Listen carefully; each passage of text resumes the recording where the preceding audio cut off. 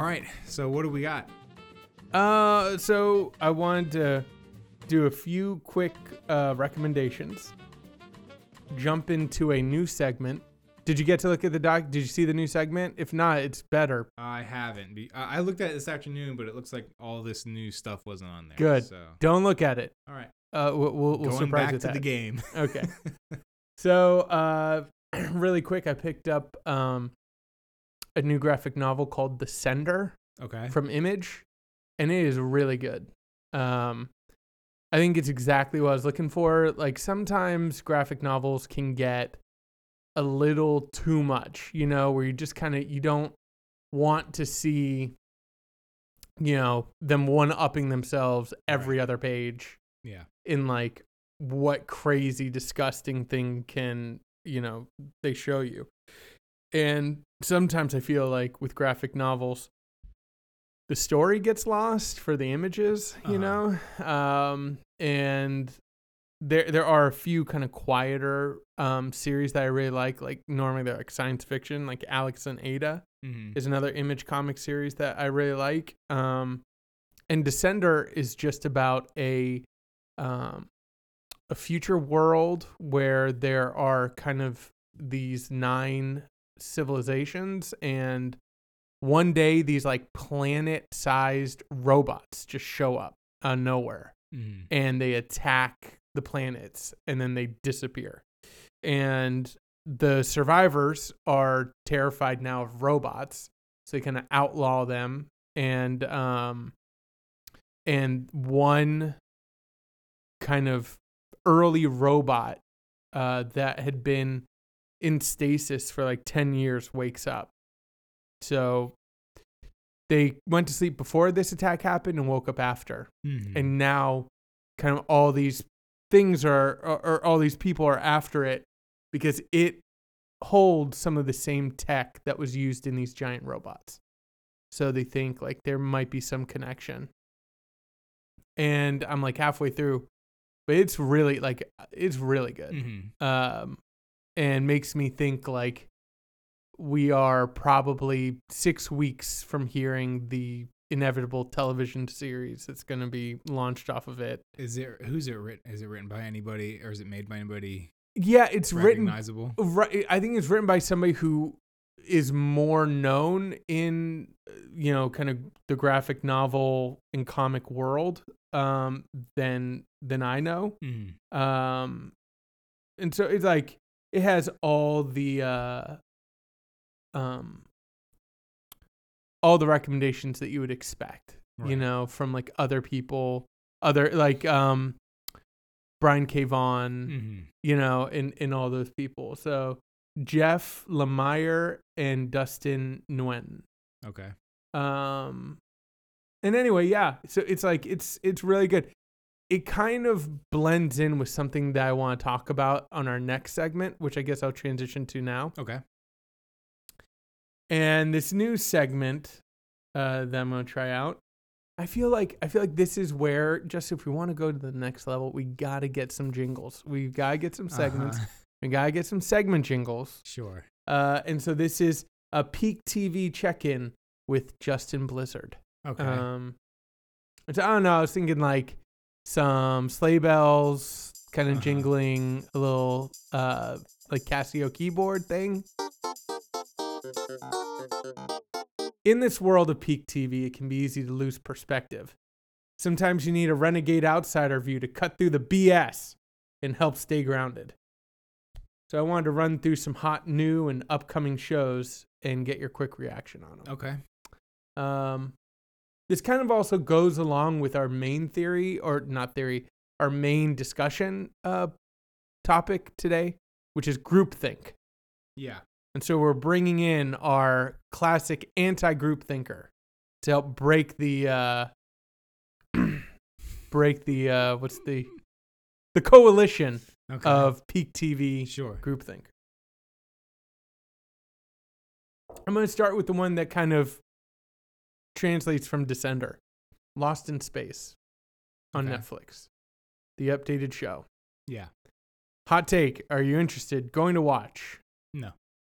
Did you know it even existed before right now? Yes. Okay. I mean, there's been commercials for it all over the place, or at least like web page ads. Right. Yeah. That's what's weird. Because sometimes you're like, yeah, I've seen commercials, and you're like, wait, does Netflix do? And they do. Yeah. They actually do a lot of just like general television promotion, right? Yeah. You've been watching the NBA playoffs. Have you seen a lot of Netflix stuff? I don't think I've seen anything for Lost in Space, but I heard it was bad. Well, here's the thing. So I was going to watch it as something that maybe, I could get indie into. Oh, really? I thought it was like adult. Oh, so here's the thing. So first, you watch some of the trailers, and it's all about the kid, like Danger Will Robinson, right? Mm-hmm. So it's all about Will Robinson, and it feels like, oh, this show's about this kid. And as I started looking at it, it seems like bizarrely not family friendly, like where they don't go full like R, but they kind of push limits of like violence, and apparently there's like an attempted suicide and some like general language and stuff, but also like heavy on the kid stuff. And what's your target audience when you make stuff like that? And I feel like same thing with Descender. Descender is rated mature, but as I start reading the story, I'm like, I really want to read this with Indy. I think you'd really, really like this. It involves like the robot that wakes up is a kid, and I think Indy would identify with it. And I don't know if like the comic ratings are just being a little extra sensitive. I actually haven't seen too much crazy stuff in it that like I wouldn't rate it mature so far. I didn't even know comics had ratings. Yeah, on the back by the barcode, sometimes you see like T for teen. Oh, okay. MA for mature. And so, yeah, but I mean, that's the thing. Did you see Netflix is trying to get into ratings too? Are they? Yeah. So they're starting to roll out ratings. Mm-hmm. Part of me understands and feels like, yeah, it's like most of their shows early on, they all were pretty much guaranteed to be R in terms of their content. It did make me think of like all the families that have Netflix, all those conservative Christians, like how many of them got exposed to like, well, House of Cards, let's check this out, or whatever else. Westworld. Yeah, I couldn't get into Westworld. So did you watch any of season 1? Yeah. All of it? Just like one episode maybe. Okay. So why'd you fall off? I just wasn't interested. I don't know. It didn't grab me. Any interest in season 2? Nope. Okay. Lisa and I are watching that. I really like it. The Terror. No, I mean, I don't watch TV. I just don't watch TV. Listen, we're not here about you watching TV. We're here to get an outsider's perspective on peak TV. Are these shows that you have any interest in or that you could see? I guess I have interest in The Terror through you. Right. But.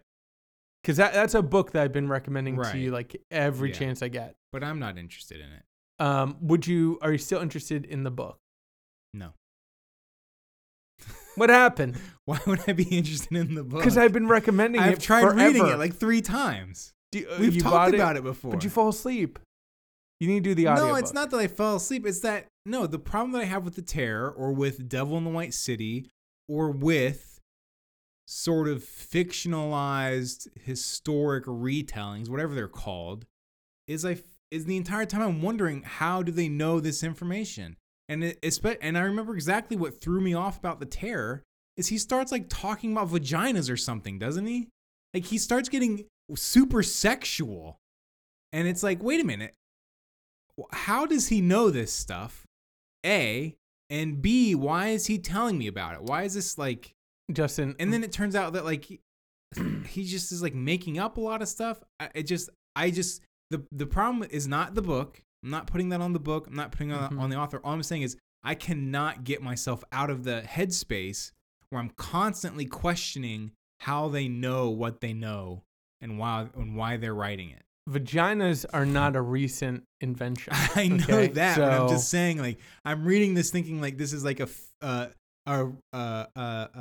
some sort of like historic retelling, and then it starts like he starts talking about this guy's like sex life, And it just is like, and like the details he gets into about it is kind of, and then my first thought was like, how does he know this stuff? You know where babies come from, right? I mean, but that's like, not even what I'm talking. I mean, look, I can't talk about it now because it's been so long since I read it. But it's not. It's just like weirdly like personal stuff that just makes me think. You're like, just a prude. This is not standard. Like, hey, this is how people have sex. This is stuff that like, this is. I'm thinking like, okay, is he reading? Like, does this guy have a diary? And if this guy, why is this guy keeping such an intricate diary of these things? You know what I'm saying? Barry. Oh, the Bill Hader, HBO. Yeah. I mean, I guess I've heard good things about it, but I'm not interested. It makes me think of Gross Point Blank. Yeah, which is a good movie. So Elise and I, but I've seen the movie, so it's like, why do I need to see the TV show? Well, it's not because it's not Gross Point Blank. Mm-hmm. Like, so this is one thing that we will divert. My idea for this segment is just everyone says that this is peak TV time, and this is the time for anybody who is a fan of TV to just be living their best life. And this is a time for anybody who's not interested in TV to get into TV, because apparently this is peak TV. So I kind of want to do this more on the sense of bursting the bubble of this idea of peak TV, because I know that you're going to be like, haven't heard of it, not interested, whatever. But the one thing that you do, we've done enough of these for me to say this empirically, is you will get an idea of something, and that idea will be enough to push you off of it in a way that I don't understand. Okay. Because Gross Point Blank, sure, it's a hitman. It's a funny guy who's a hitman. That's what my take is. Yeah, that's it. But that's all I see of Barry. I've looked no further than that. Yeah. So that's just my observation. Okay. Having said that, Elise and I, so two things that got me interested about this. Number one, under 30 minutes. That's kind of what I look for now in TV shows. Number two, the director that we talked about, I think last episode, the guy who did This Is America, Hiro Murai, he directed one of the episodes, and just on Twitter I saw people saying like the episode was amazing, and Barry ends up being something very different than it started out being. Yeah. Which it starts out kind of leaning into the humor, but it has more on its mind. It's actually, I want to finish it and maybe I'll report back. But that would probably be, out of the shows that we've seen and I've heard of, that might be, because of the length and what we've seen so far, that might be the highest recommendation I'd give out of these. Have you heard of Killing Eve? I've heard of it. Sounds like a BET show. No, I haven't seen it either. Apparently it is like a killer gets obsessed with FBI agent who's chasing her, or maybe the killer is an FBI agent, but it involves like some kind of obsession. And it's from a lady who helped create it. She made a show called Fleabag, which was on the BBC. It was a comedy, like a slice of life, raunchy, female-led comedy. That was actually really good. I didn't watch the whole thing, but the little bit that I've seen was good. And apparently this show is amazing. Atlanta. Yeah, Atlanta was a show that I watched. I don't know if Julia and I watched it together, but I know I've seen a couple episodes from the first season. And again, it just didn't really do anything for me. But I've heard the second season is amazing. Yeah. But I'm not going to go back and watch the first season to then watch the second season. So I've started the first season of Atlanta. And again, the thing it has going for it is 20-minute episodes. It commits one of my greatest kind of like cinematic sins. There are a few things that will just like, Atlanta does such a poor job of it that makes me feel like it's a joke. And I'm going to show you the scene before I leave today. So two things that annoy the crap out of me. Number one, people playing video games in movies and TV shows. There is no game. Literally, show me any footage of somebody playing a video game where you don't see the screen they're playing, you just see their hands on a controller. There's no game that controls like that. Mm-hmm. Not even close. And that is what kills me. You just see like these crazy hand motions, or somebody's just disinterested and barely moving, and it just drives me absolutely crazy. Mm-hmm. The second thing, the way that sports is portrayed in TV and shows, especially like sports that people are watching. The Gambler by that movie with Mark Wahlberg that I hated is one of the most recent like violators of this. Yeah. And the movie's called The Gambler.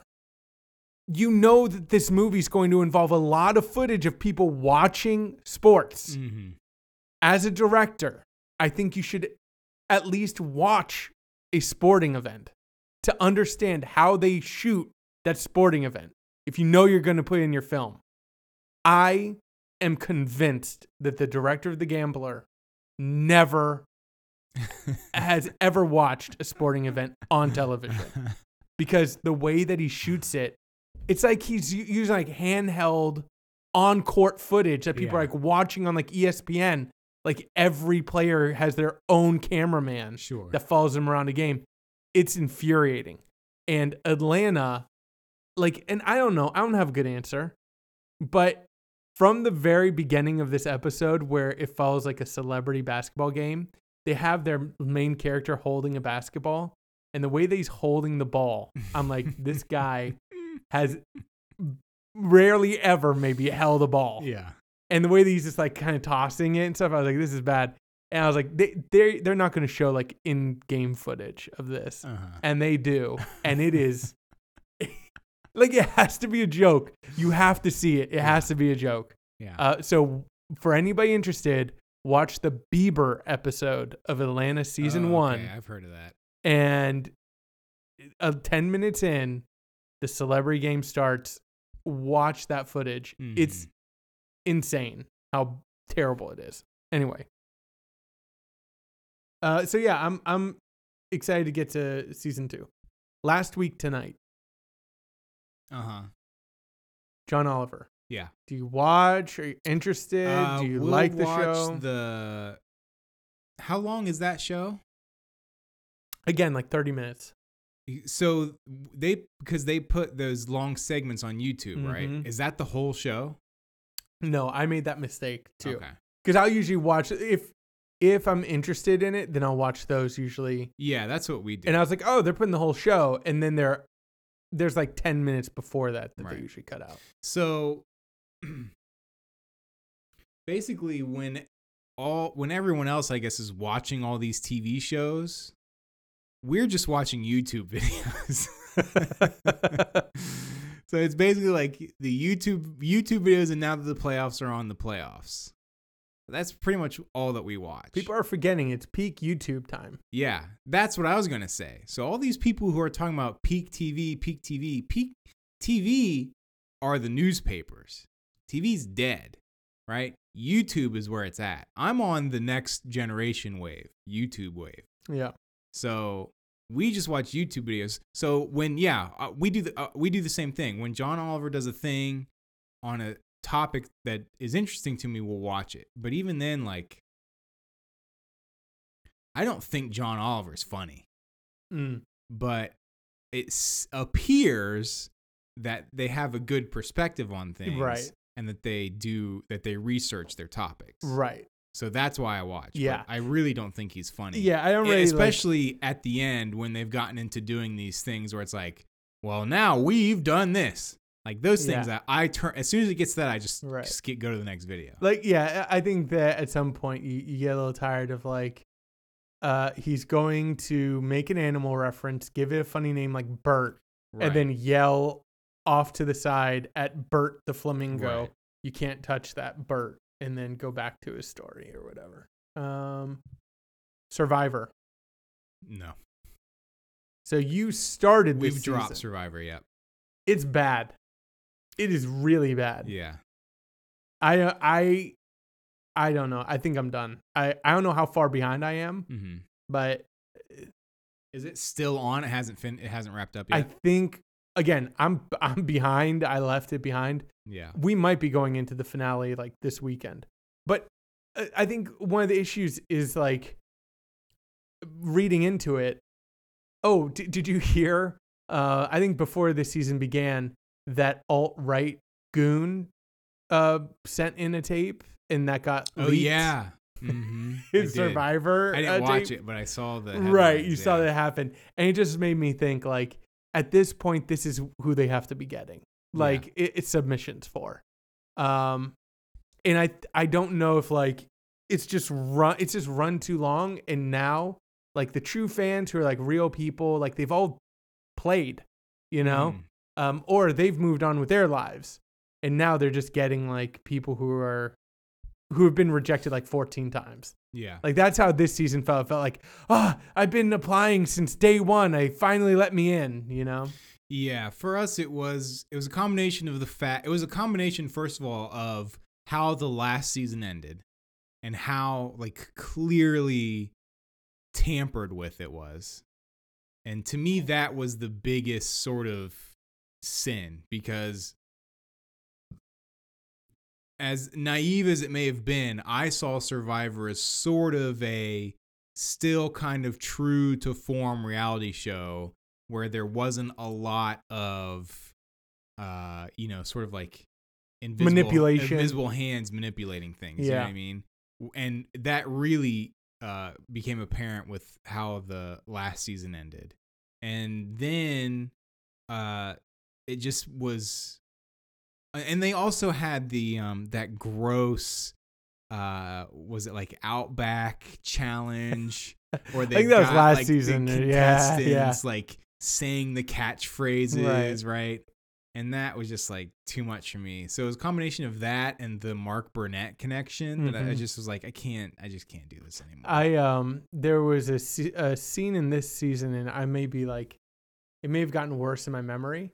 But somebody was like, I'm going to go find a hidden immunity idol. And literally, there's like a jug that was dropped in the middle of some palm fronds. Like, they didn't even try to hide it. They were like, and it does make you feel like as soon as he said that, they like looked where he was going and somebody ran ahead and like put it in his way for him to find it. Well, it's like you look at the immunity idols that Ben found at the end of the last season.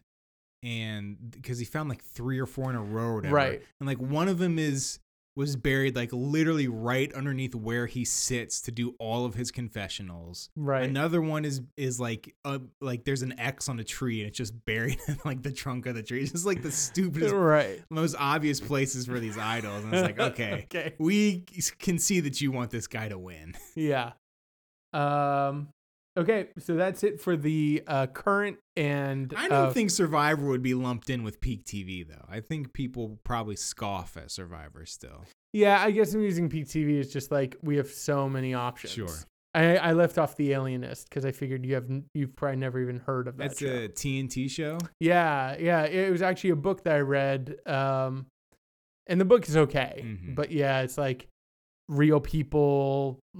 Here's the one thing that I will say about The Alienist.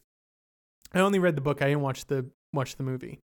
But with these kind of turn of the century, like serial killer movies, like Jack the Ripper stuff, they are always the grossest like depictions of murder ever. I don't know if it's because like I don't know if it's because like that era just fascinates like people who are obsessed with gore. Like if that's the one unifying identity, it's just like, man, I really love like murder mysteries and stuff. And it's like, who's your favorite, serial killer? And it's like Jack Ripper. And it's like, and that's just what everybody agrees on, And so of course their idea of murders is gonna be grosser, or if I don't know what it is like. Yeah, and so The Alienist, I was like, oh, I'm interested. it's super graphic in the book, and just reading descriptions of like they didn't change much, and I was like, I don't want to see like, especially I feel like on cable TV,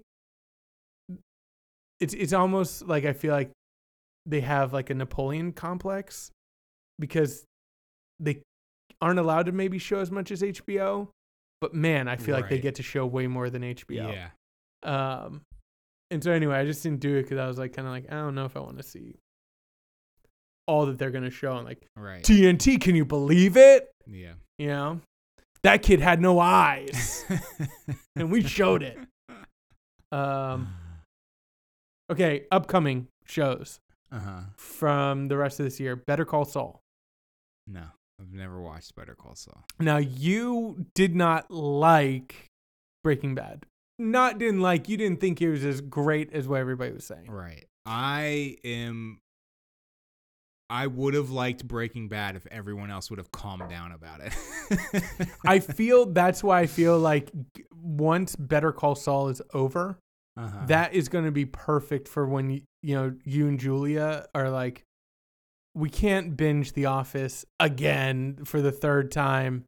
What are we going to watch? And you're scrolling through Netflix and you're like, oh, Better Call Saul, let's start it. Yeah. Because I think Better Call Saul is a better show than Breaking Bad for those very reasons. And it avoids a lot of the traps, I think, of what people thought, which is like, is this going to be Saul like doing his Saul thing the whole time, or like a weird origin story? It's really good. Here's a hot take for serialized peak TV, for the peak TV segment. I don't think serialized TV works. I don't like it. I don't like just as a format. Yeah, I don't like 8 seasons of 20 episodes of something. Like, you don't have enough story to fill that out. Right. You know what I mean? Mm-hmm. I will do a mini series of 6 episodes. That's fine. I would look forward to watching that. But the reason that we're never going to watch Better Call Saul is because by the time it's over, there's going to be 7 seasons, and there's going to be 20 episodes per season, or 12 or 15, however many it is. It's too many. Like, I'm never going to want to look at 80 hours of a TV show and be like, oh boy, I can't wait to dive into that. You know what I mean? Yeah, you know what I will say? I think at this point, like, it just doesn't work for me. You know what I wonder? I wonder if what you're speaking from a distinct perspective of binging. You know, but I also don't like binging. Right.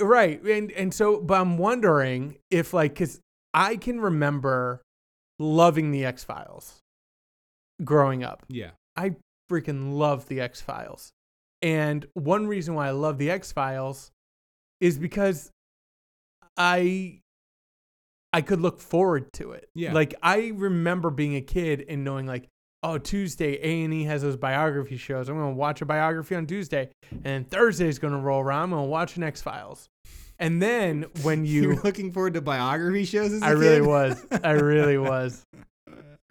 Like, that is a distinct memory. I freaking love those.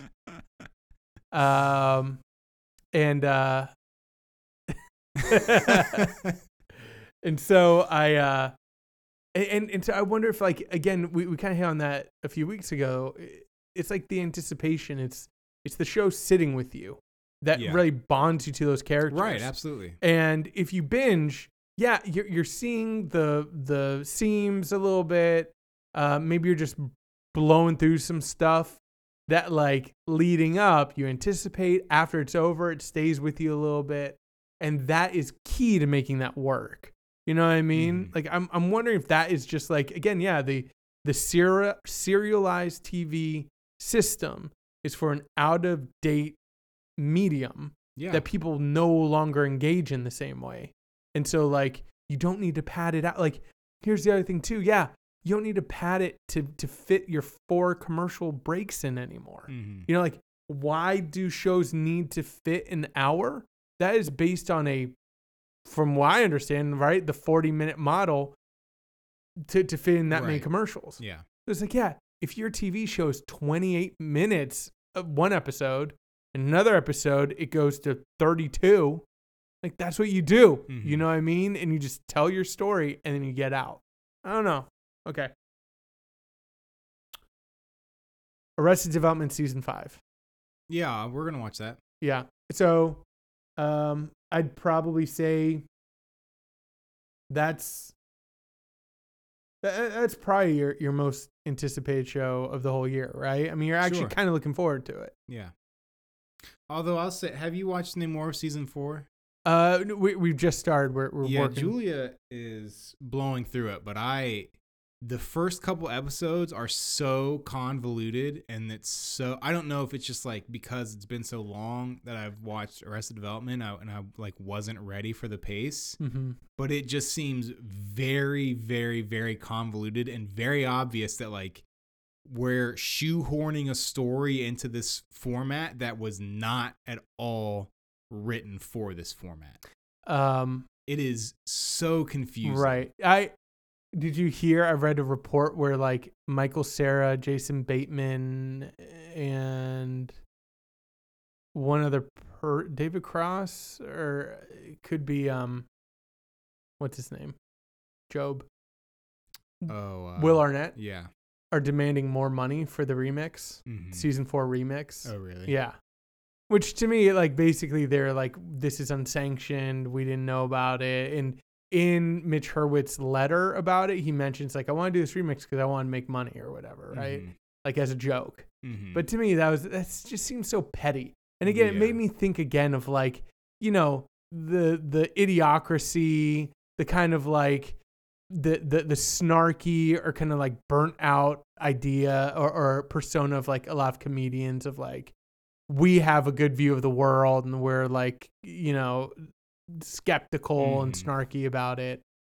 But then it's like, wait, you remixed my season? Give me another $1 million. Right, yeah. You know what I mean? It's like, please, you're just as petty as the systems that you're probably like, yeah, let me make another Mike Judge movie before I clear up my settlement on my previous show. Let me lampoon how greedy these Silicon Valley guys are.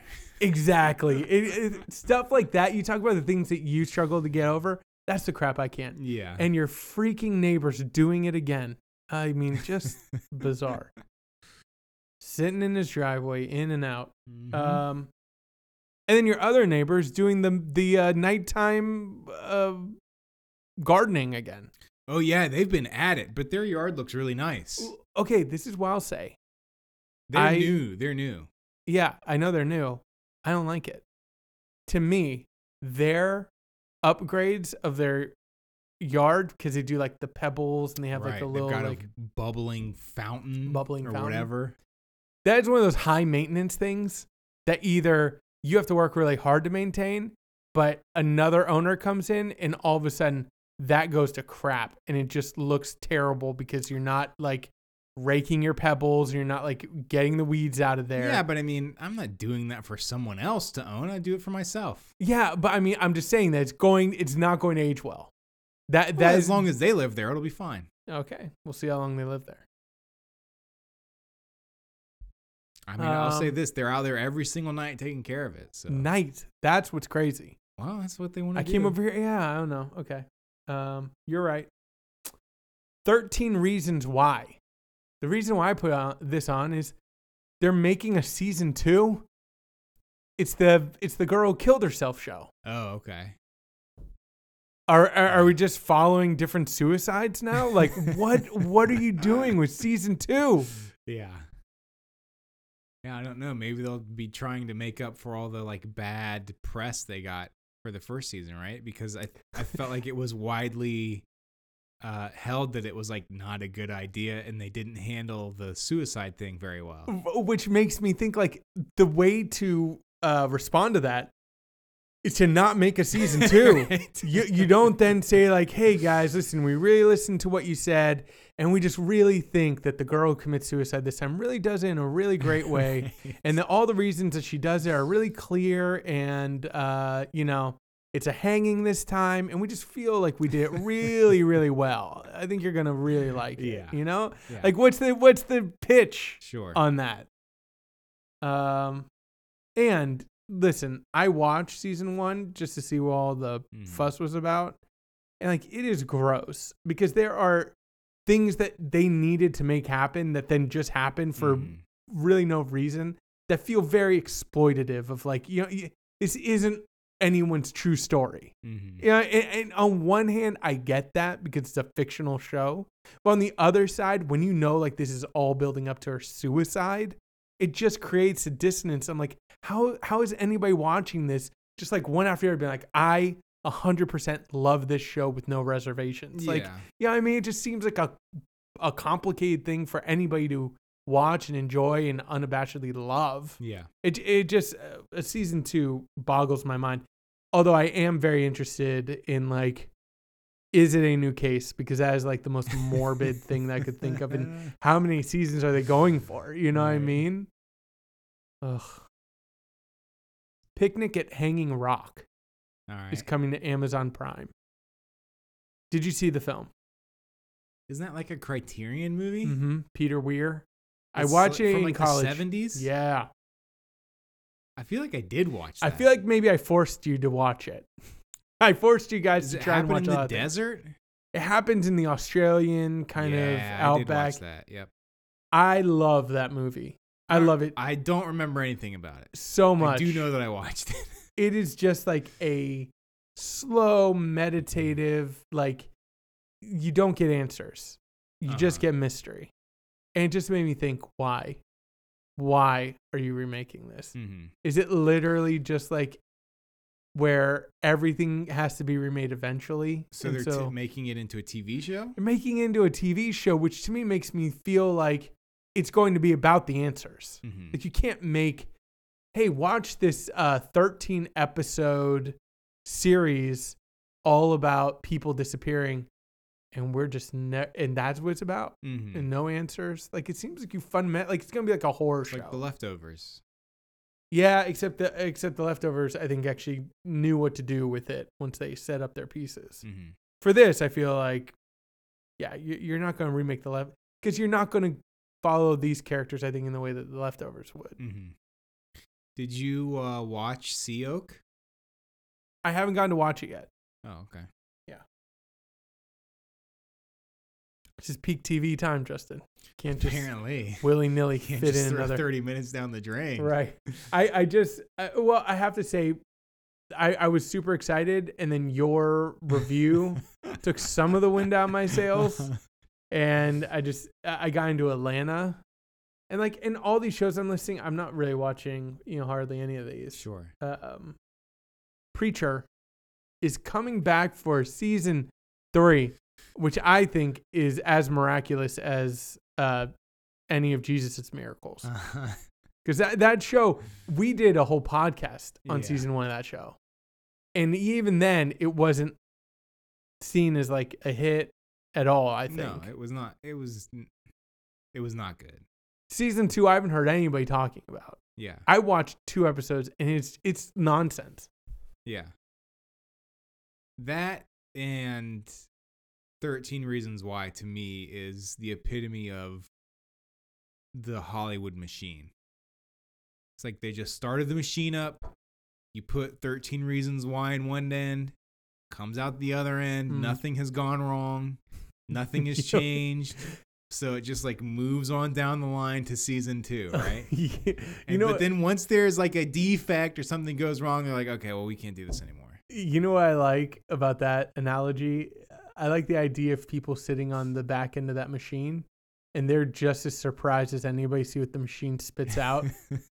And they're like just letting the machine work, and they're like, season 3 of Preacher, holy crap. Is this machine okay? All right. I mean, just send it down the line. Right, exactly. Crap. 13 Reasons Why season 2. Jeez. Yeah. All right. Yeah. I feel like that probably is like the role of a lot of like CEOs of television channels, What do our demographics say? Tim Allen. Yeah. All right. Exactly. Get him out here then. Right. Yeah, with Preachers, like, well, we've got to have something on TV at this time. Right. And this thing's not costing us that much money, so whatever. Maniac is coming to Netflix. I have not heard about that. Cary Fukunaga is directing it. Okay. And he directed season 1 of True Detective, Right. which I think we both agree is probably like the best part of season 1. The direction along with the first half of that story. And the cast is interesting. It's kind of about a guy in a mental institution, and I think he kind of goes into his delusions and out of his delusions a little bit. But Cary Fukunaga directing, I think, is what interests me there. Mm-hmm. And so that's it. That's peak TV 2018. I think we have one show that Justin is interested in watching, Arrested Development. We'll watch Maniac. That sounds interesting. Yeah. As long as it's not some big, long thing. Mm. I mean, we watched Stranger Things. Yeah. The I wasn't going to fit this in here, but I'll just throw in James Acaster. He released 4 stand-up specials all at once, and that's on Netflix. I've watched 3. I want to watch them with Elise, although she does not like stand-up, and I know you don't like stand-up either. Yeah. And I realize I don't like stand-up other than it has to be performative, and I think he does do like a performance. It's not just boring stand-up. So I would highly recommend it.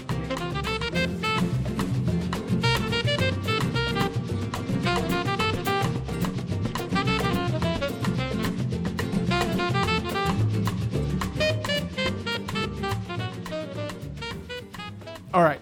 So the main thing that we're going to talk about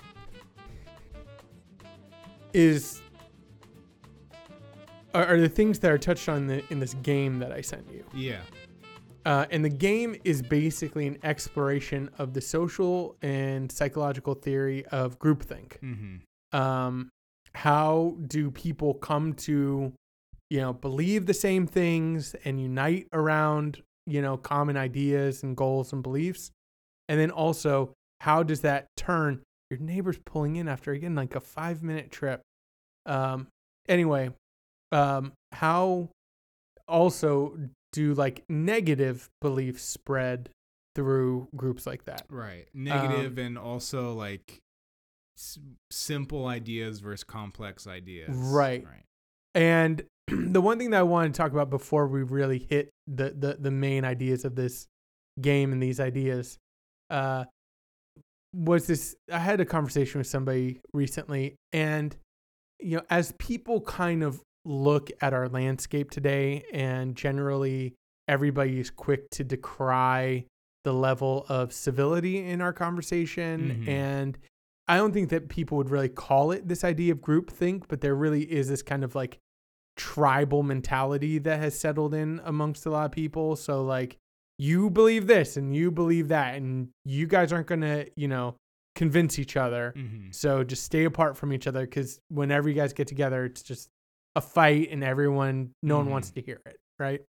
And the thing that I was trying to think through, and I've not fully articulated my thoughts on this, so I wanted to get your perspective, is I wonder if people have gotten it confused between what topics are viable for debate, right, and what topics are not viable for debate and are only good for argument. Mm-hmm. And what happens is people just get those two things confused, or the nefarious, and I think probably the more accurate explanation is that people know what they're doing, mm-hmm. and they're trying to obscure their retrograde ideas about real issues and hide them behind this kind of personal attack, right? Yeah. So the two examples I had, and then I want to get your perspective, is somebody who says like, hey, I want there to be better debate and discourse in this society, and I can't believe that we don't have it. And you say, okay, what do you want to debate about? And they say, well, I don't believe in gay marriage. Mm-hmm. Well, if you don't believe in gay marriage, then largely what you're probably falling back on is a theistic morality, right? Some idea of a moral guide to your universe that's informing your ideas. So if you debate somebody who is pro-gay marriage, or maybe is within the LGBTQ community and is married, they view that as a fundamental aspect of their identity, right? They can't like pull that out and look at like a diamond, like a prism, right? You can't like debate that. That's who they are, you know? So if you say like, I don't believe in gay marriage, and you know, you are married to somebody of the same sex, and I want to debate you on that. Well, what if somebody came to you and said, I think that your marriage is illegitimate? You know what I mean? Mm-hmm. Like, you're not going to debate that, right? Right. And so I don't know that, and I think there are ideas like that I don't know how are you thinking you're going to debate somebody about that? You know what I mean? Yeah. And it's like the clip that went around to Ben Shapiro talking about Caitlyn Jenner, and there was like a trans activist on the show with him, and he's like just spouting off about like, well, you know, if you're born with whatever, and finally, the lady was like, you don't know what you're talking about, and you need to shut up, you know? I felt like, again, yeah, he is thinking like, oh, well, why can't I just, and they're saying like, this is who I am. Like, you can't just debate that, you know, that's this not part up for of debate. It is not up for debate. Yeah. Right. And on the flip side, you have climate change. Yeah. That's the example I was going to say is, I think for me, it's most exemplified in sort of the climate change debate or issue where it used to be, I mean, I guess climate change is a fairly recent thing, so you can't say used to be, but like taking care of the environment the debate used to be, what's the best way to do it, right? And Democrats and Republicans both had different ideas about that. Now the quote unquote debate is whether or not we should even do that. Right. Whether or not that concept is even real, right? So the debate has gone from what's the best way to accomplish this common goal to one side not even acknowledging that it's a goal. One side just saying like, no, we just don't even believe in that at all. You know what I'm saying? Yeah. And I think to your earlier point about how like nefarious is that, you know, how much of that is like a blind belief and how much of it is people just sort of manipulating their way into it. I feel like the people who benefit the most from not believing it are doing that on purpose. Mm-hmm. AKA the rich billionaires. Right. Right. And the, 99% of the people who don't believe in climate change or taking care of the environment or whatever are the people who are just more or less spouting party lines. I tried to break it down this way. I tried to, so the way that I was trying to work through is like, point one, science is our best system through which we understand the world. I think that needs to be like the fundamental agreement point.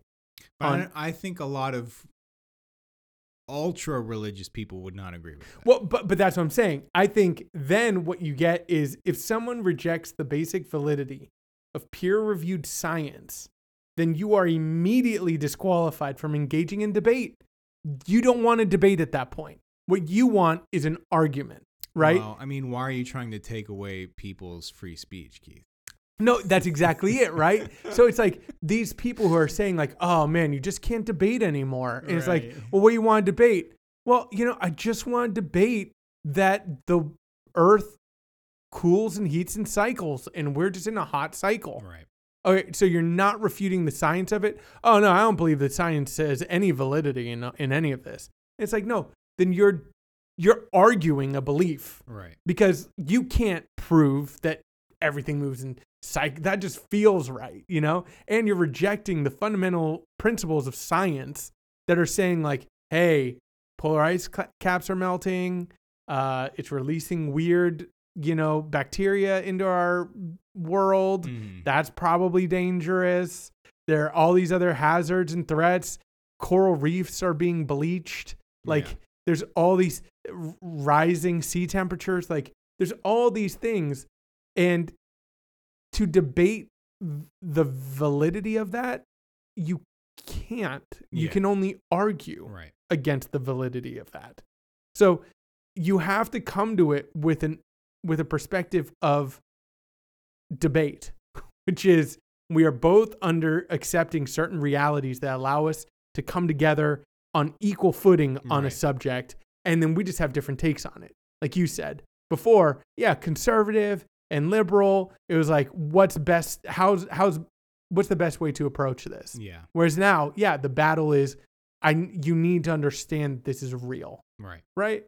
And so yeah, I think that that's all that people are really complaining about is like my personal belief and opinion can no longer be debated. Right. It can't And be that's- challenged. And that's what's making me sad. And so, yeah, so as we move in, I kind of summarized it by this. I was like, the fact that your moral views lead to arguments instead of debates should not provide you cover for when you lose a true debate and then you cry victimhood and censorship. Yeah. You know what I mean? So, yeah, you get shown up and all of a sudden it's like, you're just trying to silence me. It's like, no, your viewpoint is stupid. Yeah. know? You're wrong. You're wrong on a objective debate. You're being silenced because you're wrong. That's it. Okay. Not because nobody wants to hear what you have to say. It's just because what you have to say is definitively, objectively, provably wrong. Yes. And people don't like to hear that. Yeah. Which takes us into the wisdom and or madness of crowds. If you Google it, you can find it. Right. First, what did you think of the game? What did you think of its function? What did you think of its design? The design, I didn't get the game. I did not understand it at all. I tried to play it the first time you sent it to me. I was doing it on my phone, and I got a couple of puzzles in, and I'm reading all the prompts and everything.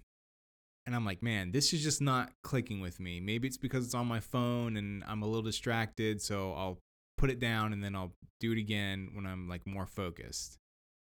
And I played it again this afternoon, and I was able to solve all the puzzles just fine, but I had no idea what they meant really or what I was doing. And I'll say, just from like a practical design standpoint, I feel like the first puzzle they give you is like one of the hardest puzzles.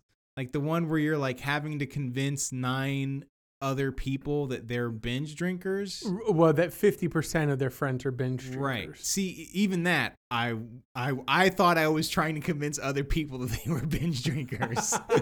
Like I had no idea what I was doing. I just knew I had to make them all yellow. I had the complete opposite reaction. I felt that first puzzle had to be that way because it helped me understand every other puzzle after it. Like once you understand what you're trying to do and how you can get 50% of or people to think that 50% of their friends are binge drinkers. So the idea is like, yeah, I think there's like 9, right? And 3 people are actually binge drinkers out of the 9.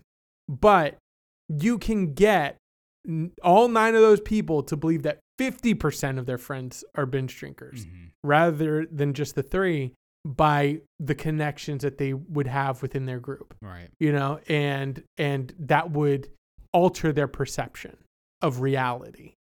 And I found that to be really the gateway to understanding then some of the more complex ideas of how groups can influence other groups or how groups can influence themselves, especially for like negative ideas and like you said, like the complex and the simple ideas.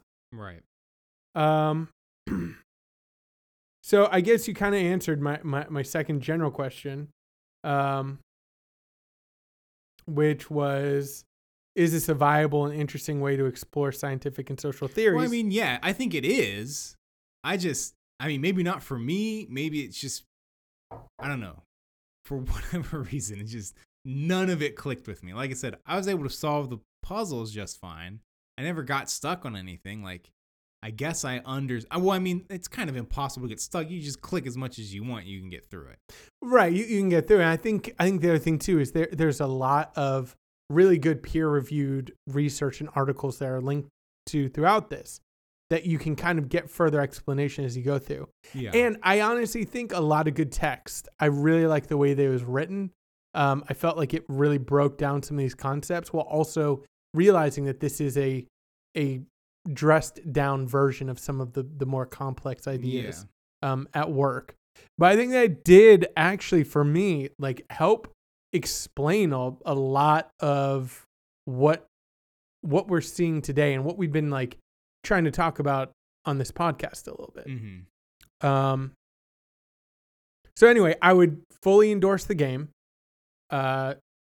Just look up The Wisdom and or Madness of Crowds. And I think it does a way better job of explaining itself. So I say go play it.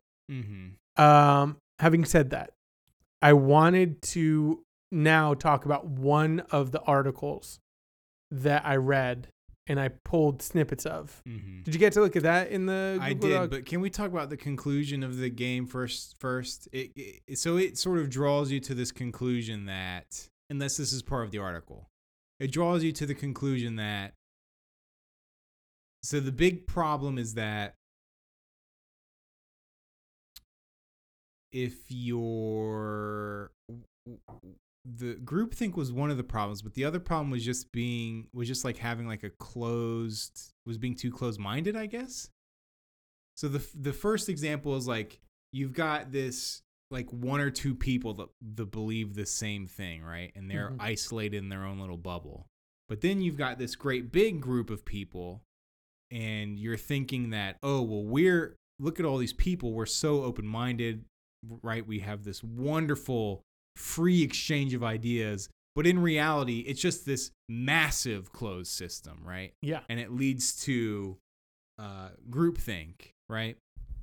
And the way to avoid that is kind of a combination of both, where it's like you have, the big group also mingling with the smaller groups, and the smaller groups are like mingling with medium groups, and it's like, they all have different ideas and are sharing these different ideas, which makes sense. But I also think, like we were saying earlier, when you get to the place that we're at now politically and like in our society, like I don't think that example works when you're dealing with some of the core beliefs of the conservative or Republican Party now, or whatever you want to call it, that are, like we've said, objectively false, not true. Like I don't see how intertwining that into a group think is better than just having the group think by itself. You know what I'm saying? Right. I think the one thing, and this was borne out in some of the research that talks about turning the negative into a positive, is that a lot of times the negative connection is built on less kind of social and communicative like support and good. And a lot of times those systems are harder to sustain and are easier to like crumble or break away from because the negative ideas that are inherent in those systems. Mm-hmm. So if you follow like, I remember there's a StoryCorps episode, and I think this guy has been profiled in This American Life too, of the guy who, the black guy who is like, has turned people. Daryl Davis. Daryl Davis. Oh, Love and Radio. Mm-hmm. That's what. Yeah, Daryl Davis. And I saw another article on him. That guy's still going strong. Mm-hmm. I've read some articles of people who have gotten out of like the alt-right and all that, and the way to grow those. There's also been a lot of talk about the collapse of Richard Spencer and his whole group, right? Like right now, he is basically begging Yeah. for attention and money just to keep things going. Mm-hmm. Again, Charlottesville, and then it collapses and goes away because that community is not built on a social good or a beneficial structure. So I think that there's something that can be said for those systems becoming dominant in a way that the negative ones can't be or won't be. Mm-hmm. And I don't know that what they would say is it is through the intermingling of, being open-minded to what the racists have to say out there. Right. It means that you're having a more pluralistic society. But I think that is like, again, the game tried to simplify between like simple and complex ideas. And I think it's found in the deeper research of what you're dealing with in terms of a simple or complex racist identity issue, and something that is, really truly open-minded and meant to be for the benefit of all those people in that community. Mm-hmm.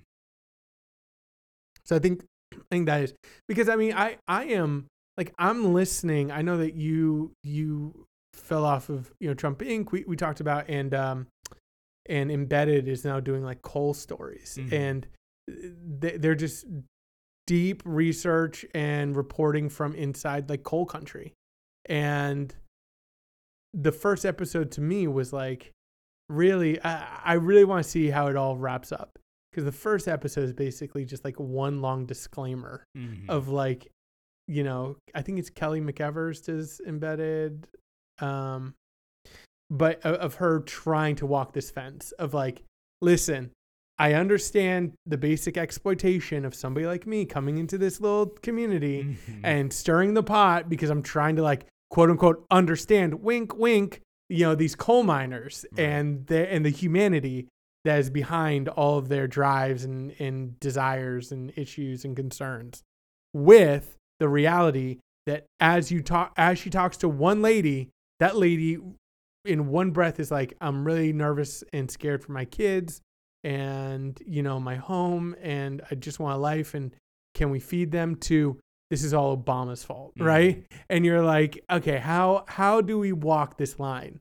And I think on some level, yeah, you can't, you're doing a disservice to every side by sitting there and saying like, look, I get it. I guess let me move off of coal stories because they're not done with that yet. So I don't want to impugn what they're doing.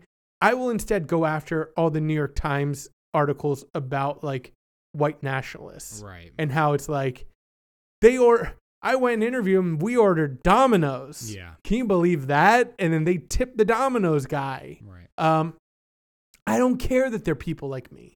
I get it, And I wouldn't wish harm on these people. Like, I'm not going to like dance in the streets if they get like shot, right? Like, I'm not celebrating that. At the same time, their beliefs rightly set them apart from our society and our community, right, and need to be identified as like a toxic, tumorous growth within a healthy society that cannot sustain a like, yeah, they're racist as sin, but I don't see any black people on our streets, so I think we're okay. Yeah. You know what I mean? Like that is not the way to kind of like understand and move forward, and we'll have them over for dinner and we'll change their mind, Right. Well, and also the idea that their ideas are theirs are actually not theirs. They're like, they believe that stuff because they were forced to believe that by liberals or by people like talking, like, you know what I mean? Like the idea that like, this is why we voted for Trump. You know what I mean? Like, well, you voted for Trump because that was your decision, right? Like, like nobody made you do that. Right. And so you need to own up to that. Yeah. And when it comes to like understanding that perspective, like I can understand that perspective and still come to the conclusion that you're wrong. And understanding your perspective doesn't mean we're going to like kowtow to these wrong beliefs. Yeah. Just because you believe them to be true. Right. And that's the other thing too. Again, like going back to the idea of, oh, so yeah, I want to pivot into this article because I think this article kind of hits on some of this stuff too. Yeah. But anyway, I wanted to. Do you have anything to say about that? Yeah, go ahead. So one of the articles is an older an older article that kind of looks at the groupthink involved mainly in government. And so it was kind of looking at Vietnam, the Bay of Pigs invasion, and analyzing what happened in those, where groupthink overtook their policies and created really disastrous results. And these are people who, came from different backgrounds, right? Different education levels, and kind of all came together. You think they'd bring different perspectives, but they ended up just like coalescing around a very bad idea. And we see that still being played out in like Iraq. Like, you think that, especially in politics, that there's like a growth and a learning from, these things. And it's just like groupthink gets replaced by groupthink. It's George Orwell's Animal Farm, right? Let's overthrow these farmers and then let's become our own farmers. So I pulled out some ideas from this. So these are actual polls from the article. So the first thing that the article says is the symptoms of groupthink arise when the members of decision-making groups become motivated to avoid being too harsh in their judgments of their leaders or their colleagues' ideas. They adopt a soft line of criticism, even in their own thinking.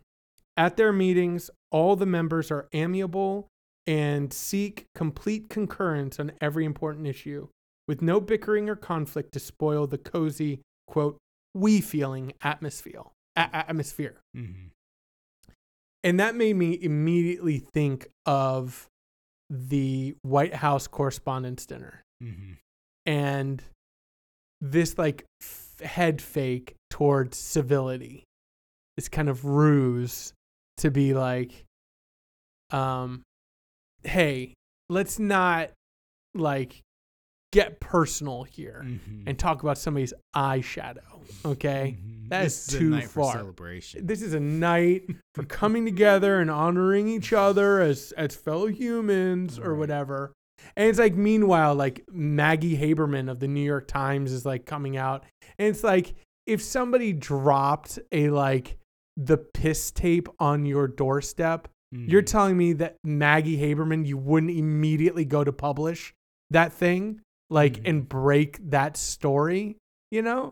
Like you would do anything to like, again, break a story or whatever. And now all of a sudden you're trying to be like, hey, civility people. Right. Let's not, and I think that, again, it's this maybe sacrificing of this, like, I don't want to be seen as the harsh naysayer here. So I'm just going to, like, not speak out against this person or this idea and just let it go for the benefit of, like, the collective group. Which, again, to me, goes back to this idea of, like, people decrying civility. It does make me think, like, basically, are really what you're asking for is like tolerance of your like intolerant views? Right. Is that really what you're bemoaning? Right. And so like you long for days when like no one would call out the sexist man for all of his groping, and we would just put up with him and just like whisper to each other like, oh, he's handsy, and just move on with our lives. Now all these Me Too people are coming out, Right. Like to me, that's exactly what made me think of. And that's what I hear when a lot of these people like, try to come out and like bring perspective to the Me Too movement. Let me tell you something, guys. In the 70s, it was, and it's like, yeah, that's not a tolerant, good society. Right. That'll just like allow people to be sexist, Yeah.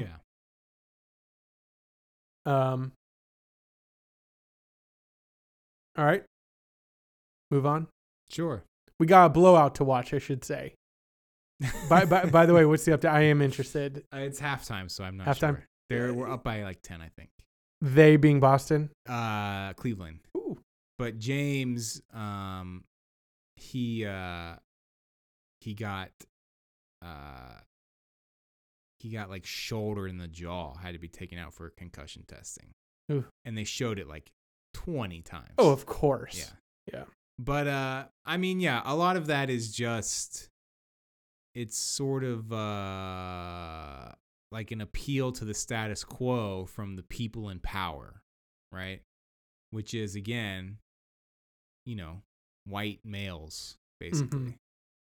And the problem is that is, like you said, is like you're ignoring a large part of the population, right? Yeah. Like a part of that status quo is the idea that everyone else is kind of there to serve you, or that your sort of perspective and wants are the only thing that exists. Yeah. And everything outside of that is secondary or like just not important. Another principle of groupthink says, nor are they, there's the people in a group, inclined to raise ethical issues that carry the implication that, and then in italics it says, this fine group of ours, with its humanitarianism and its high-minded principles, might be capable of adopting a course of action that is inhumane and immoral. Mm-hmm. And I feel like that, again, is like perfectly encapsulates. And I could say that this is true, I think, of any group. So I think you can both sides of this issue.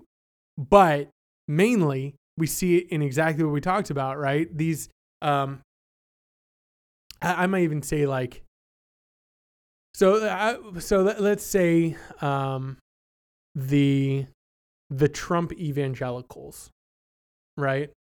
They have so convinced themselves that morally and ethically they are right, they're loving, that they are concerned with what really matters in this world, that they cannot be responsible for all these horrible things that people are saying of like Trump and his, supporters, especially us good Christians, And meanwhile, you just like pull back a little bit and it's like, like the, he just moved the embassy. He just destabilized an entire region that is now erupting into violence.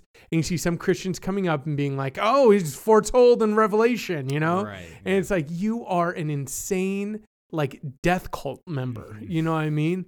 And you get the people, did you see like the Jeffries idiot who was like brought over to like pray? And, like at his prayer for the new embassy in Jerusalem, he's like, Jews are going to hell and Islam is from the devil. And like he talks against like gays live an unhealthy lifestyle or whatever. Like this guy can't open his mouth without like just vomiting, like just not just banal, but like really hurtful and incendiary like perspectives. Yeah. But if you ask him and his group think people, they would say we are incapable of unethical, inhumane behavior. Yeah. Because we are Christians. Right. You know what I mean? It's like that to me, though, that level of groupthink is terrifying. But I think that's true in how this guy observes it, that it happens easily within communities where it's like, no, you can't besmirch me. I'm whatever it is. And I am incapable of, all this stuff. Yeah. And we've kind of talked about it on here too. Like that also leads to like the overly righteous minded individual who is like carrying the issue far further than they need to under the banner of like, I am an ally for you, right? I'm a feminist ally. Therefore, let me make your arguments for me. Let me take, it's like, calm down, dude. Yeah. That's not your role. You know what I mean? Like you are now like actually working against the system that you seem to be trying to support. There was a confidence, it was never bragged about. It was just there that when the chips were really down, the other people would fold. and this is taken from a direct quote from a guy within the Johnson administration talking about Vietnam, and basically saying like, if we just show force, they will bow to us. Mm-hmm. And he also in the article makes a connection to a real event where a guy was like warned about the Japanese attack on Pearl Harbor, and these carriers like went missing, and he like laughed. He was like, do you really think they're like rounding this bend to attack Hawaii? Like at that moment they were. And he was laughing about it. Like everybody was laughing about it. And I wrote here, I was like, is this an early version of Snowflake? This idea of opposing that the opposing view is weak and will back down as you like show your force. Like, is that why people are so obsessed with like identifying somebody as like a snowflake? Because they need to be seen as like lesser and weaker, and like they'll back down if we just kind of make them feel small. Mm-hmm. Is that the impetus that you see, especially like in our culture, from like a lot of these groups, like just attacking other groups with this like belittling language and like just like obsessively calling them snowflake, like, right, yeah, they'll back down. Yeah. All you have to do is just keep yelling at them. Yeah. They'll fold. Yeah, I don't know. It's hard to say what the impetus is. Yeah, what the direction behind that is. I don't know. But I feel like it's kind of that, right? It's kind of like, my group, my identity is strong, and all we need to do to win, quote unquote, is to show our force. Yeah, I mean, yeah, it makes sense. Show our force of ideas, show our force of whatever else. It makes sense, like, to a degree, but at the same time, I guess it makes sense. I just can't see myself, like, getting behind that, so I'm having a hard time, like, making the connection. Yeah, well, I think these are negative groupthink ideas, right? Absolutely. So, yeah, I don't think that, like, every group is going to be, like, snowflaking every other group. Right. But we do see that, I think, like, and again, I would maybe connect a lot of the groups that I am most kind of negatively impacted by are evidence in like the same groupthink that's covered in this article of like ultra conservative, like military might, right? Mm-hmm. Like the next point that he makes in like groupthink is basically morality. And it kind of coincides with what I said before, where I think like people are confusing their morality with like objective principles, Yeah. Ben Shapiro has this false equivalent that anything he says is a quote fact, and that fact doesn't care about anyone's feelings. Mm-hmm. But he's inputted so much feeling in how he's interpreted that quote unquote fact that he's lost perspective, Mm-hmm. and he is standing on like he is largely standing on moral stances that are not in any way like objective fact. Right. Well, in order for Ben Shapiro to truly believe the things that he believes or that he says, if like he honestly believes those things, he has to be terrified of the outside world, right? Yeah. And that is pure emotion, right? He Right. is operating purely out of like animal instinct, Yeah. like just being Ace getting scared by the homeless guy. Exactly. That's Ben Shapiro. He Exactly. has to be terrified to like believe the things that he believes to the degree that he believes them. He has to think that like waiting in the woods outside of his house is like Hamas, right? Ready to like break in and murder his family. Right. And that, gay marriage is going to somehow like decouple his own marriage. Right. Yeah, so I don't know what it is. But I think it's this. I think it's like people get their morality confused with, something objective, and it's like you could try, I guess, if you want to debate a social issue, you could try and find something to debate. But if you look at like his body of work, you know, as he's gotten a higher profile and people have actually started to pay attention, which is still a minority of people. I mean, I think that he is big in a group, but he is not, I don't think, like changing the culture at large. Sure. But you know, as people like have turned an eye on him, they found like his article, "Rap is crap." You know what I mean? It's like, rap is crap. Like, who are you? You know, like, Right. what are you arguing for here? And it's basically just somebody not understanding a whole culture and being terrified of it and seeing everything in it as a threat to him and society, and writing a super like emotional article that people then can share and be like truth teller or whatever, and somehow twist that into like a fact. You know what I mean? Like, he's telling it how it is, which is exactly what you hear from like the Trump supporters. Like, oh, it's like he tells it how it is. No, he tells it how he sees it. Right. You know what I mean? He doesn't tell it how it is. And if you think that he does, then you're falling for somebody's perspective. You know what I mean? And you're trying to like attach fact to that. And you can't do it, you know? Yeah. If I wanted to debate that, I couldn't, because I'd say like rap is not crap. I guess it's the end. I actually have kind of, in my lowest points, usually in the restroom, thought like, what if I debated Ben Shapiro? And I know exactly what I would do. I would basically stand there and run clips of what he said previously and just use my time to like show tweets that he sent and just not say a word.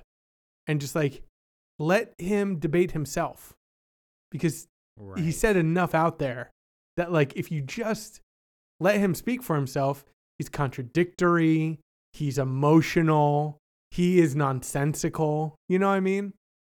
I also want to give a shout out to one of our, I would say our number one fan, Max. He called me the other day, and he usually calls me when he takes his dog out for a walk in the woods. And he called me kind of giving him the Frankie Teardrop challenge while well, okay, here's the thing. This is maybe what I want to do. He called me kind of late the other night, and I was like, "Isn't it late?" And he's like, "Yeah, I thought you might say that." But he's like, "But I'm in the woods, man." I was like, "Yeah, you're in the woods. It's like terrifying." He's like, "The woods is the safest place to be." Yeah. He's like, "No one's in the woods." What And about animals though? Right, animals, but you know, he has his dog with him too, and Yeah. I don't think where he is, it's not like huge bear territory or anything. And so I was like, that is, you know, I guess he's right. It's all perception. You know what I mean? Probably the woods is the safest place to be, generally Yeah, speaking. potentially, but I'll say this. A couple weeks ago in the woods over here, there was a man shitting his brains out Yeah. with a dog. Yeah, but I So mean, what if you walked into the woods and saw that? yeah, you know, if you see that again, he probably wouldn't know where he was.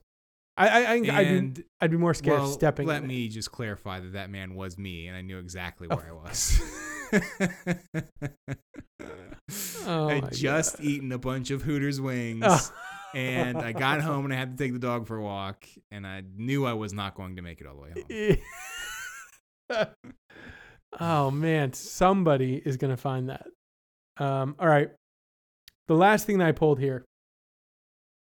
The woods is still scary though, because I'm not worried about some random guy being in the woods. I'm worried about Bigfoot being in the woods. Yeah. I'm worried about a werewolf being in the woods. Yeah.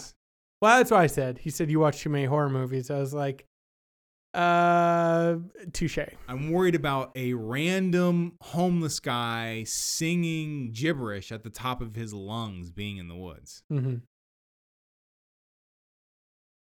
Speaking of not being able to make it, I really have to pee. Yeah. All right, the fourth kind of identifier of groupthink are stereotypes. Victims of groupthink hold stereotyped views of the leaders of enemy groups. They are so evil that genuine attempts at negotiating differences with them are unwarranted, or they are too weak or too stupid to deal effectively with whatever attempts the in-group makes to defeat their purposes, no matter how risky the attempts are. The assumption of inherent... Oh, is that a separate one? Oh, yeah.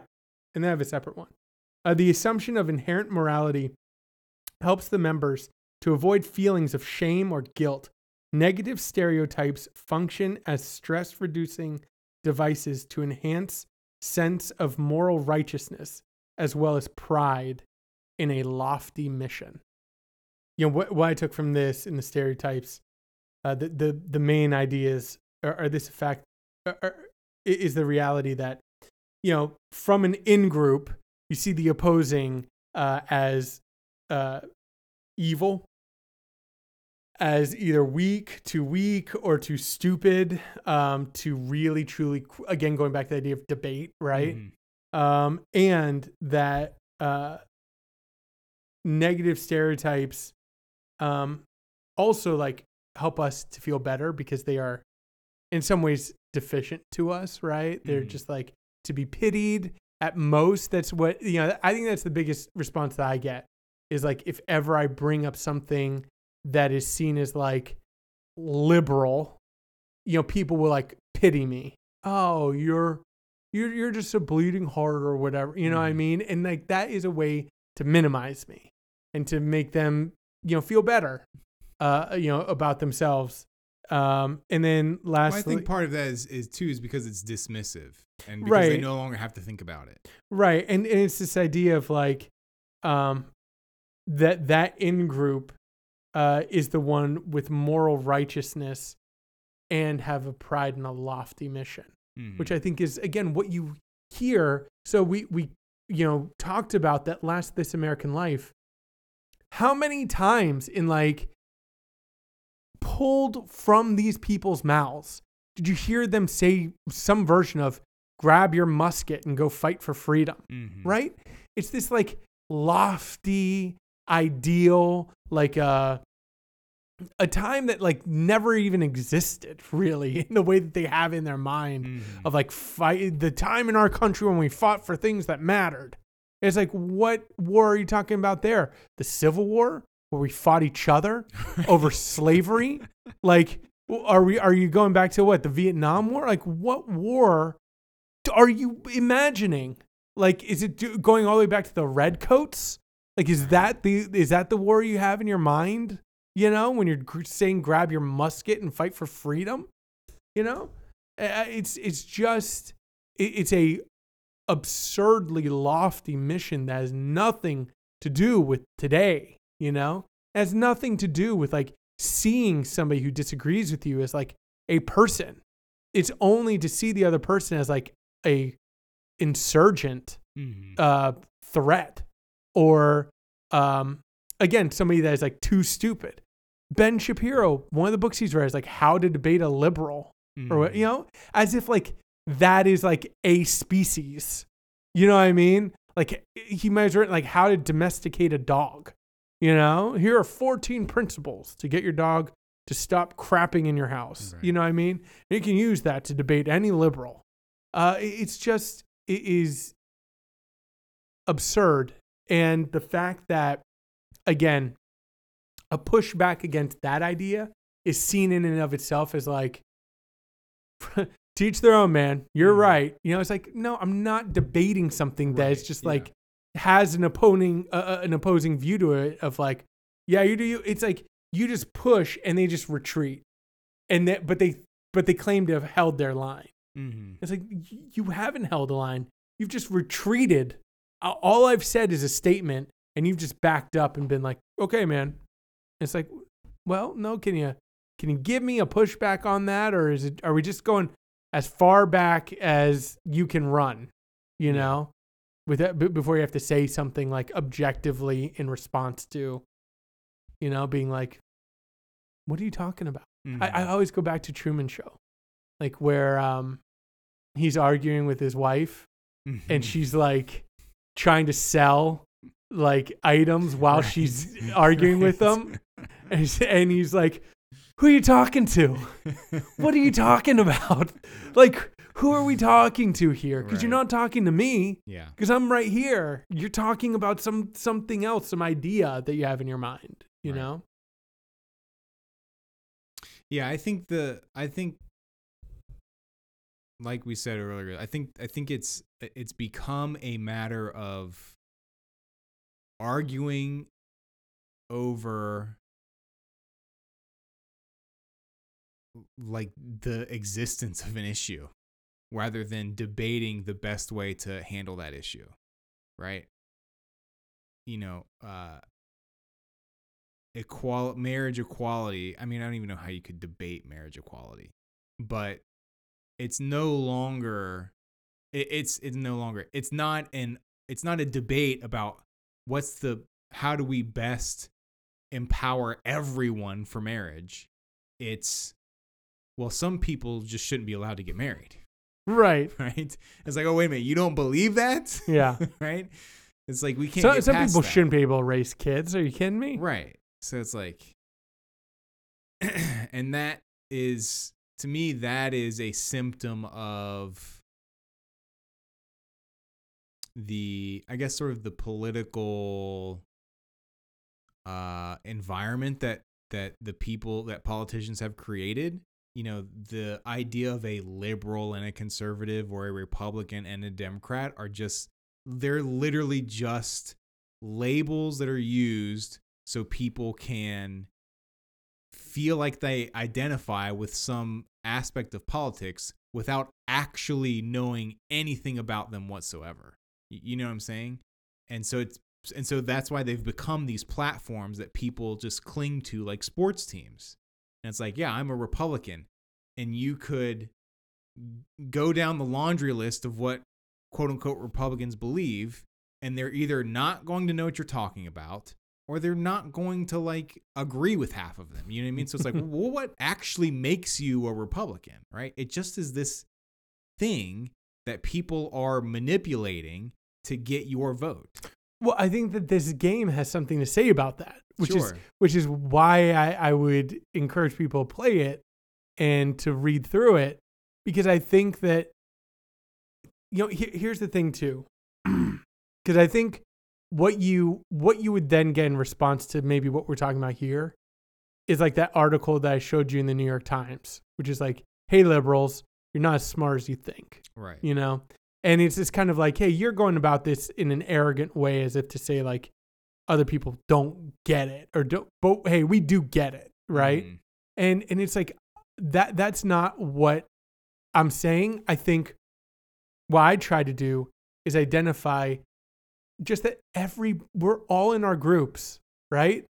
I'm not out here saying like, hey man, I'm the only one banging like an original beat here. Mm-hmm. All you other, you know, like zombies are just pounding on the beat. You need to listen to me. Mm-hmm. But what I am saying is the group think that I have become a part of, that I've engaged in, is something that can lead to more constructive benefit for all groups, right?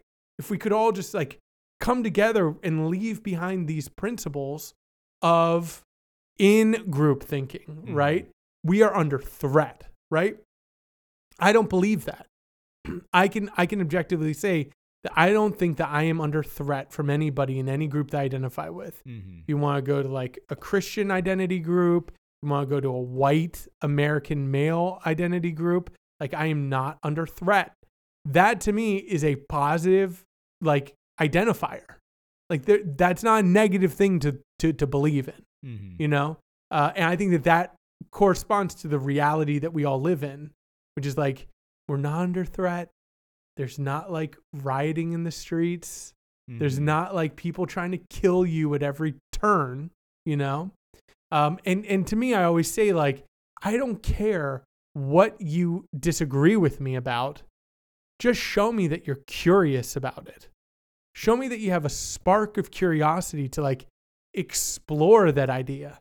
And that idea is not just being birthed out of like listen, my dad shot guns and I shot guns and my daddy's daddy shot guns. And if you think that I'm going to shoot somebody just because I own a gun, it's like, I'm not saying anything about that, right? Like, I'm not saying anything about your heritage.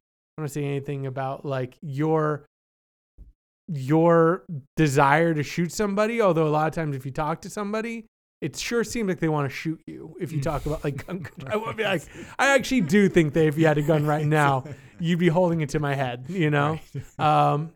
But I wasn't thinking that until you actually started talking to me. when you started screaming about how you don't want to shoot people, it made me terrified for anybody in your vicinity. Right. But you know, and to me, that is like the thing. Like gun control is a perfect example, right? Like all I'm trying to do is look at shootings, look at the amount of mass shootings, look at the guns that are used in the mass shootings, and saying like it's too much.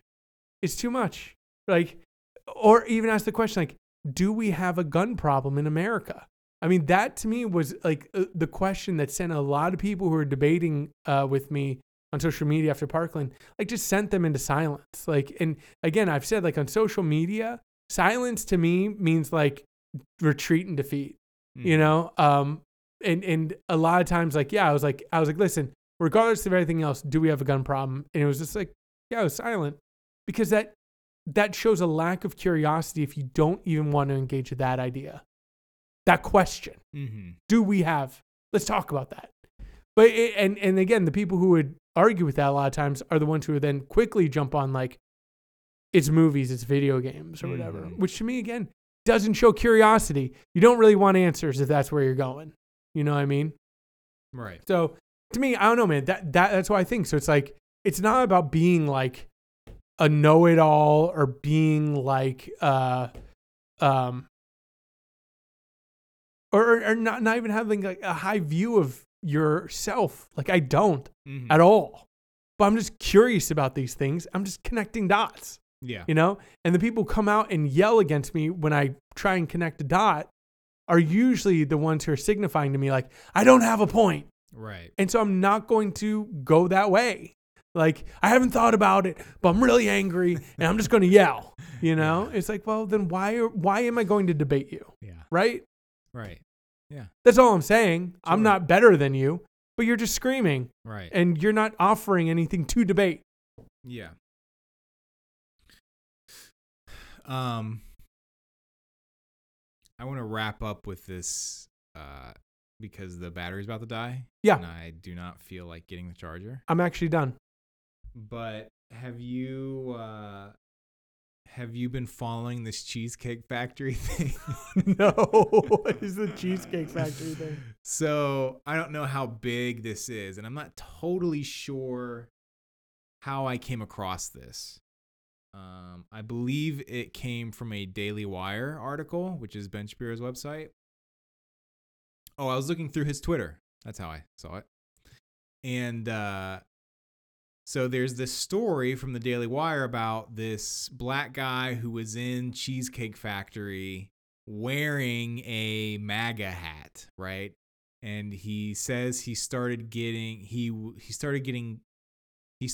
threats from the staff of the Cheesecake Factory. And in the Daily Wire article, they describe it as the wait staff at the Cheesecake Factory were like making fist fight gestures towards the man like they were going to beat him up, right? I didn't read the whole thing. Again, I don't know how legitimate it is, but somehow that led me to Ann Coulter's Twitter.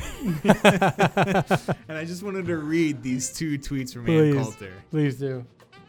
The first one says, "Hey at Cheesecake, have you seen this story? Exclusive. Cheesecake Factory employees attack black man wearing MAGA hat." The tweet immediately following that from Ann Coulter: "You should give this guy cheesecake for life."